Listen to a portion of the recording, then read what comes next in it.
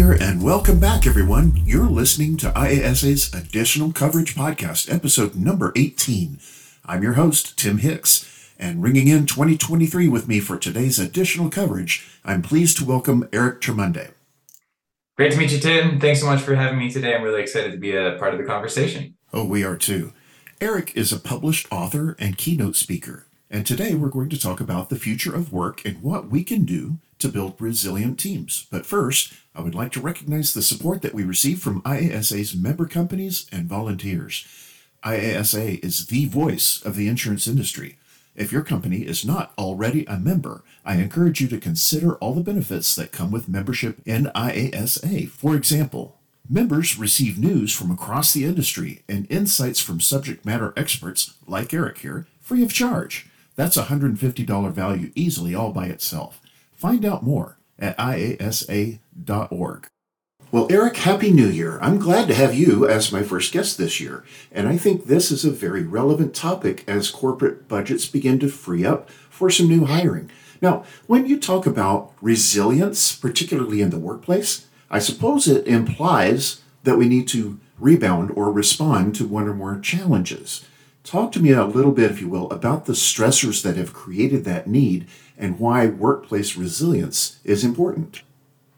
Tim, I think you said it very well. The ability to rebound or to be able to come together or to be able to almost elastically come back to normal. The problem, as you sort of alluded to, is that there are numerous pressures that we've seen, and especially in the last 3 years, that haven't existed in years previous. I mean, look, the elephant in the room is of course the pandemic or maybe a looming recession or downturn or something like that. But there are other economic factors that are really causing a pinch, a stress on the workforce that we haven't historically really ever seen. I mean, across the country right now, for example, unemployment rate is about 3.5%. Now, to be clear, we haven't seen those unemployment numbers since 1971, like more than 50 years. And I think it's worth noting that at that time, the workforce itself was half the size that it is today. So it's unprecedented. And I know that word is cliche and often overused, but it truly is unprecedented. And I guess maybe the better question is like, what's causing this labor shortage? And I think there's a few factors. Number one, we're reproducing less than we ever have before. The average woman is having about 1.5 children. If we look at our grandparents, some of my grandparents had 6 or 7 siblings on either side of the family. And so we're reproducing less than we ever have before. We're seeing that people are retiring at twice the rate they were retiring just 10 years ago. We're seeing that because of the pandemic, immigration had slowed. And so we're not getting as many new folks into the country. We're seeing that the gig economy and the new world of work and small business creation is exploding at rates that we've never seen before. And so, you asked me what's causing this need for resilience in the workforce now, more so than it has in the past. Well, a few factors. Number one, burnout is very real because there are fewer people on our teams, newer people on our teams. We're trying to juggle this new world of flexible and remote work. For some of it's possible, for some of us it's not possible, and some of us we're just trying to figure it out still. And the world around us is changing faster than it ever has before. I mean, technological capabilities that didn't exist 5 years ago are now commonplace, and we're still trying to learn and develop and grow and communicate and rediscover every step along the way. So, when I talk about workplace resilience, when I talk about creating an incredible place to work and incredible teams, what I'm really looking to uncover is like, what are the leadership characteristics that when uncertainty, which is, by the way, inevitably going to strike, when it does, do our team members, do our people, do our colleagues, do they run for the exits or do they run towards each other to help out? And I think that when we are able to implement those great fundamental leadership skills that allow us to build those resilient teams, the result is a place of work that people want to be a part of, not necessarily one they feel like they have to be a part of. Interesting. We experienced this thing last year that we now refer to affectionately or otherwise as the Great Resignation. Do you think that a lack of resiliency or maybe just the existence of the same old status quo contributed to the Great Resignation? Or what do you think were the contributing factors? First thing I'll say, Tim, is that the Great Resignation was an interesting sort of buzzword. Did we actually see a Great Resignation like we've never seen in the past? Well, it's actually not really. In the past 2 years or so, call it 2.5 years, we saw about 33% of the American workforce turnover. And if you look back at the 2.5 years before that, and the 2.5 years before that, and the 2.5 years before that, the numbers were floating right around that 30% mark. So, did we see an elevated number of resignations? Sure. Was it this great resignation? There people were moving en masse? Not actually. However, I think the uniqueness of last year was that ability to be able to work from more places, more times of the day than we've seen before. And the truth is, there is no universal best place to work. Tim, a great place to work for you might not be a great place to work for me. And that doesn't mean that you're a bad person, that I'm a bad person, or that the leadership on either of our teams isn't good leadership, or that the company isn't doing great things. It could mean none of those things. It could just mean, Tim, you're an in-office guy. You want to come in there Monday to Friday from 9 to 5. And I never want to be in an office again. And for that reason alone, we saw a huge sort of turnover in the workplace, which would sort of suggest to me, though, that, when we call it the Great Resignation, it's not actually that folks are just resigning and leaving the workforce. I would instead call it the Great Reconfiguration, where we're reconfiguring the workforce right in front of our eyes. And if I can, Tim, I would say that I'm really, really bullish on the future of work for that reason, because if indeed the workforce is reconfiguring now, so that individuals like you and I can do work that we love to do with people that we like to do it with, in a place of work that we like to, and get our best work done that can ultimately fulfill a mission or a promise or a purpose that allows us to feel good about the work that we do. Well, this turnover that we're seeing right now, this reconfiguration of the workforce, I think is really optimistic in terms of creating great places to work in the months and years to come. So this great reconfiguration, migration, whatever you call it, could actually be causing a brain drain for companies who maybe thought they had solid programs in place for their staff members, and they found out suddenly that maybe they don't. So what should companies be doing to attract and retain the top talent? How should they be considering changing the status quo? It's a good question. I'm going to start with what companies are going to do to not be able to keep these individuals and not be able to ride into the metaphorical sunset into the future, whatever that might look like. And I think it's important to note that the companies that aren't going to succeed in the long term, but might succeed in the very short term, are the ones that are going to throw money at this problem. They're going to give new people signing bonuses, salary hikes. They're going to give them all this perks and benefits that are going to be so great and so well received and so welcome. And hey, look, I don't blame anyone for taking a salary bump or a bonus or, free lunch at work. I don't blame anyone for that. The problem is, in all the research that I've done, is that I found that perks and benefits and salary increases are really good at attracting talent, but they're not really good at keeping it. If you and I take a 10% salary bump and go to a new place and realize that we don't enjoy the people that we work with, that leadership is toxic, that the work that we're doing isn't all that fulfilling, great. The salary bump and the bonus is fantastic. However, it's not going to keep us there. If you and I were both animal lovers till the very last day, the very last breath of our lives, and we both got offered a job at, let's say, the World Wildlife Foundation or PETA or some sort of animal activist group, you might think that that would be the dream of a lifetime to get this job. But if you and I are sitting next to each other and we don't get along, and there's some bullying or some workplace toxicity, it doesn't matter how much we love that job, we're going to be moving on to the next thing. And so to start that question, I think the companies that aren't going to last are the ones that are simply throwing money at this and not focusing on the culture, the connection, and the humanity inside of work. Now, the companies that are doing this well, especially from an attraction standpoint, is that they're really differentiating what that company does, not just inside of work hours, but outside as well. We're seeing that many, many organizations across the country are starting to stand for social issues. You'll remember, I think it was 2017, Nike took the side of Colin Kaepernick when he took a knee on the sidelines of the NFL. You'll remember that Gillette did their positive masculinity conversation, about modern masculinity, the best a man can get. You'll look at Patagonia, who's completely changed their corporate model. They won't sell to certain companies that they don't align with or believe in. You'll look at REI, who's closed their stores on Black Friday because they don't believe in that corporate greed sort of mentality.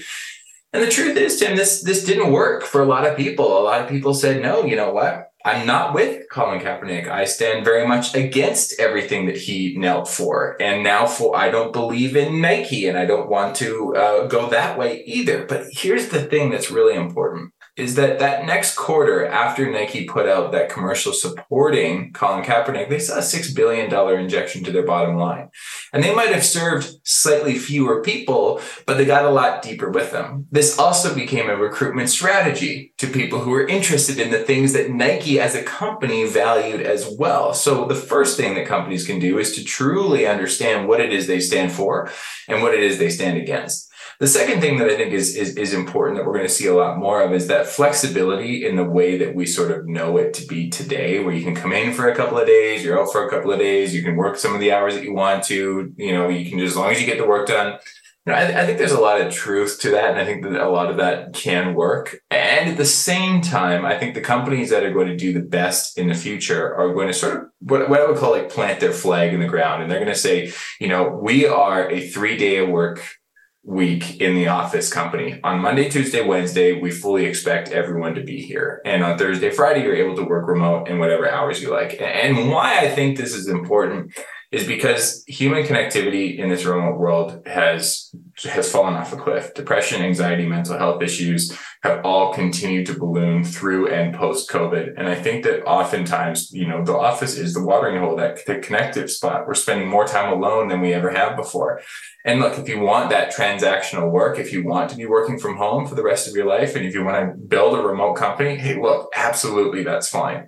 But I don't think we're going to see this sort of wishy-washy, we're a little bit of this, we're a little bit of that anymore. I think we're going to see some really firm guidelines set as to what the expectations are. Third, we're going to realize that we're not everything to everyone. If you look at the best places to work lists, whether it be Fortune or otherwise, you'll see that the Hilton hotel chain is the number one place to work in America in 2022. And then Cisco, the IT infrastructure company out of San Francisco, was number 2. And I think what that sort of yields is a lot of people are interested in working at these companies because they're a best place to work. I mean, great. And it's a well-deserved honor. The problem is, Tim, I would guess that somebody that works at Hilton isn't necessarily going to want to work at a server room in Cisco. And somebody working on UI, UX design at Cisco is not going to be wanting to make beds at a Hilton. And so I think companies are really starting to figure out, we've got a best culture, but for who? And we'll start to be able to create this environment that's the best fit for the people that we want working with us. Now, the last thing I'll say on that is that diversity, equity, inclusion, and belonging are a very big, if I can sort of group them as one, it's a very big theme. And I think it will continue to be more important in the years to come. And I think that having all of those components, diversity, equity, inclusion, and belonging, are really important. However, I do think alignment in how we like to get our work done is really important too, because we can have racially, ethnically, age, sexually diverse group of people. But if half those people want to be in the office and half those people never want to come back to the office again, well, we're going to have some misalignment. And so I think alignment in how we like to get our work done and diversity in who we get to do that work with are both really important factors as we look at the future of work. Wow, you just unpacked several boxes right there. That's a lot of good stuff. Well, there are a lot of factors when we consider a world that's difficult to predict.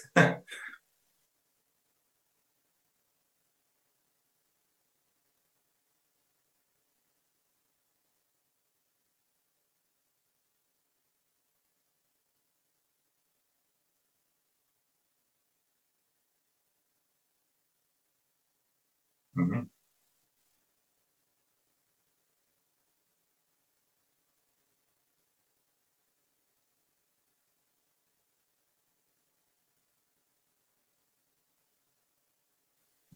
Yeah, you know what? You raise a really good question because, I think collectively we got sick of the cocktail hour with the mixologist and the trivia and the Jeopardy, as we were trying to build camaraderie on remote teams. I think that happened fairly quickly in the pandemic. Not to mention, not to discount the importance of social time remotely, and not to discount the importance of bringing people together. But Harvard Business Review did a fascinating study early on in the pandemic. And what they found is that regardless of whether people were able to choose where they could work or not, what they found is that motivation and productivity went up a significant amount if people were able to solve problems and contribute to idea generation across the team or across the company. And so what I would say is that the more often we can ask our team to help us drive solutions for whether it's the team, the product, or the company, the better off and the more included people will feel. And if you want a bit of a framework for those who are listening to the podcast, I would, twice a month from 8:30 to 8:45 in the morning on a Monday morning, I would ask these three questions. What should we start doing? What should we stop doing? And what should we continue doing? A very quick and simple framework that allows everyone on the team to contribute a new idea, to maybe retract a best practice, a formerly best practice that is no longer a best practice. And third, to validate, when we ask what we should continue doing, to validate the practices that are going really well, that are serving us at any given time.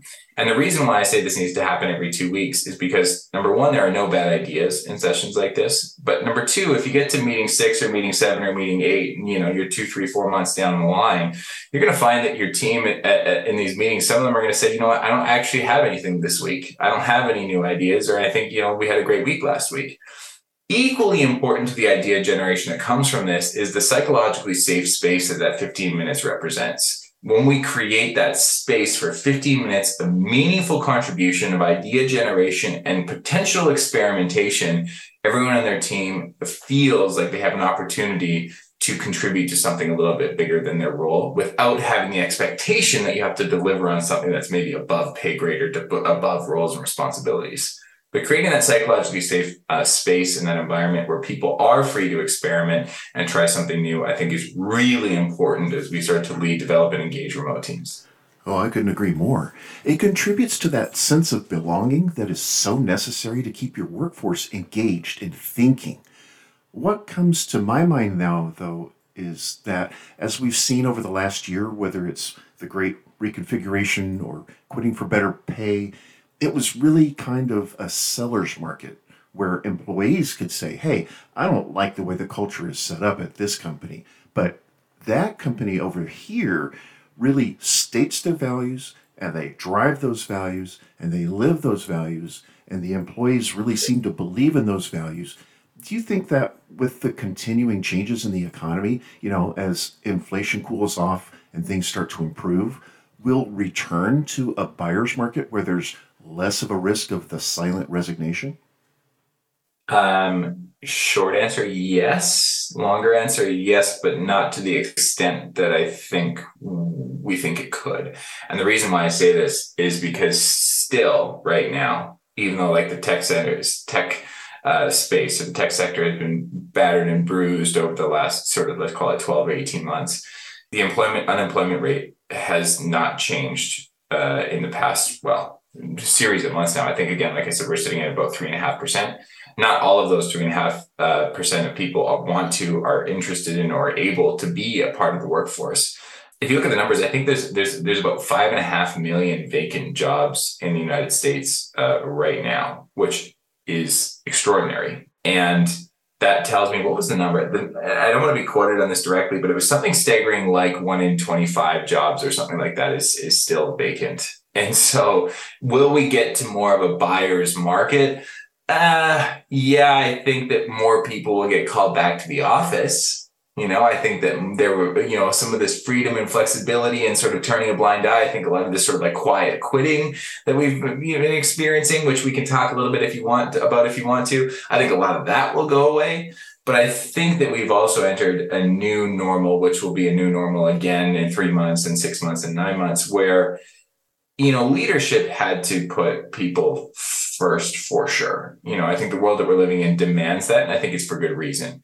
That said, Disney just a couple of weeks ago just called everyone back into the office. A lot of these big companies are calling everyone back into the office because I think, and look, this isn't a scientifically backed thought, but I think that the leverage is moving away from the employee base and more back to the employer again. I do think that the line, though, in terms of like an abusive employee-employer relationship, I think that will always lean a little bit more towards the employee just because of the world that we live in today. And again, I think that's for good reason. For sure.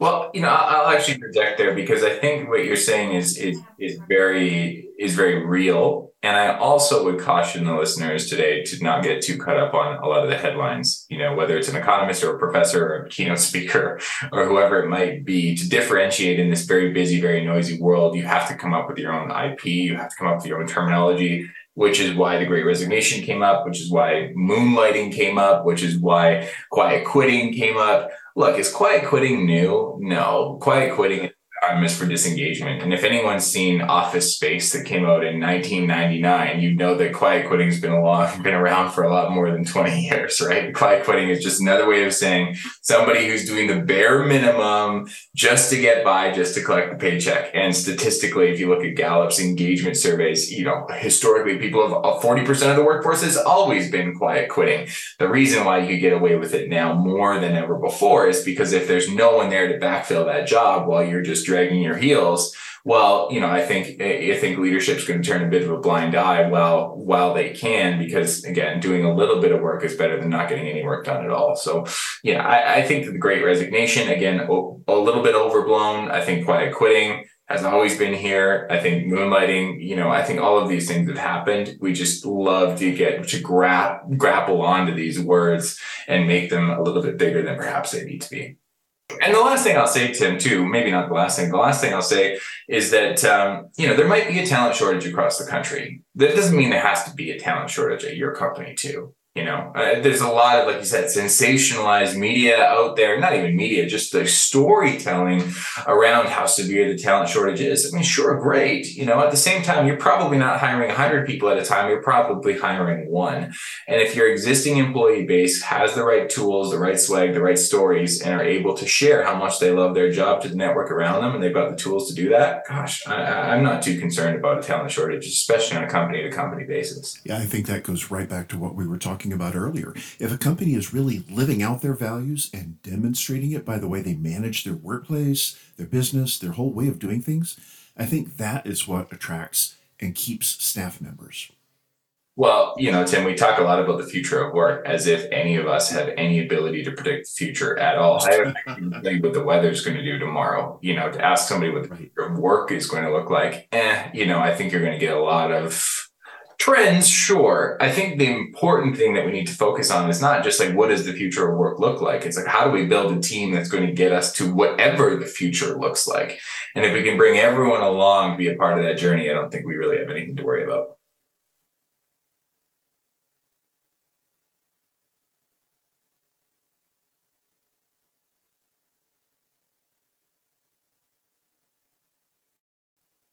Sure. Yeah, appreciate that, Tim. Well, hopefully I'll see everyone in June in Minneapolis for sure. Until then, I'm on LinkedIn, just Eric Tremundi, the only one, and erictremundi.com, which I'm hoping is in the show notes because as we discussed before the call started here, Tim, the last name is a bit of a mouthful unless you see it or able to click on it. So I would love to hear anyone's thoughts, opinions, concerns, comments, and hopefully shake some hands in June as well. And I'll echo what Eric said. This is a teaser for the 2023 IASA Exchange Conference, which will be held in Minneapolis beginning on June 4th, I believe is the date. Also, if you have any comments about this show or show suggestions, you want to be on the show, you know someone who should be on the show, you can always reach out to me at tim.hicks@fisglobal.com. Please join us for our next episode when I sit down with David Perry to talk about the 2023 Gulf Coast forecast. Until then, I'm Tim Hicks with today's guest, Eric Tremundi. Thanks so much, Tim. Really appreciate it. Talk to you soon.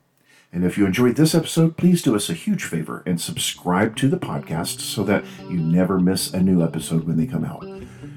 Who do you work with that also needs to know about the podcast? Please let them know about the show, and they can follow along with us as well. Thanks for listening. We'll see you next time.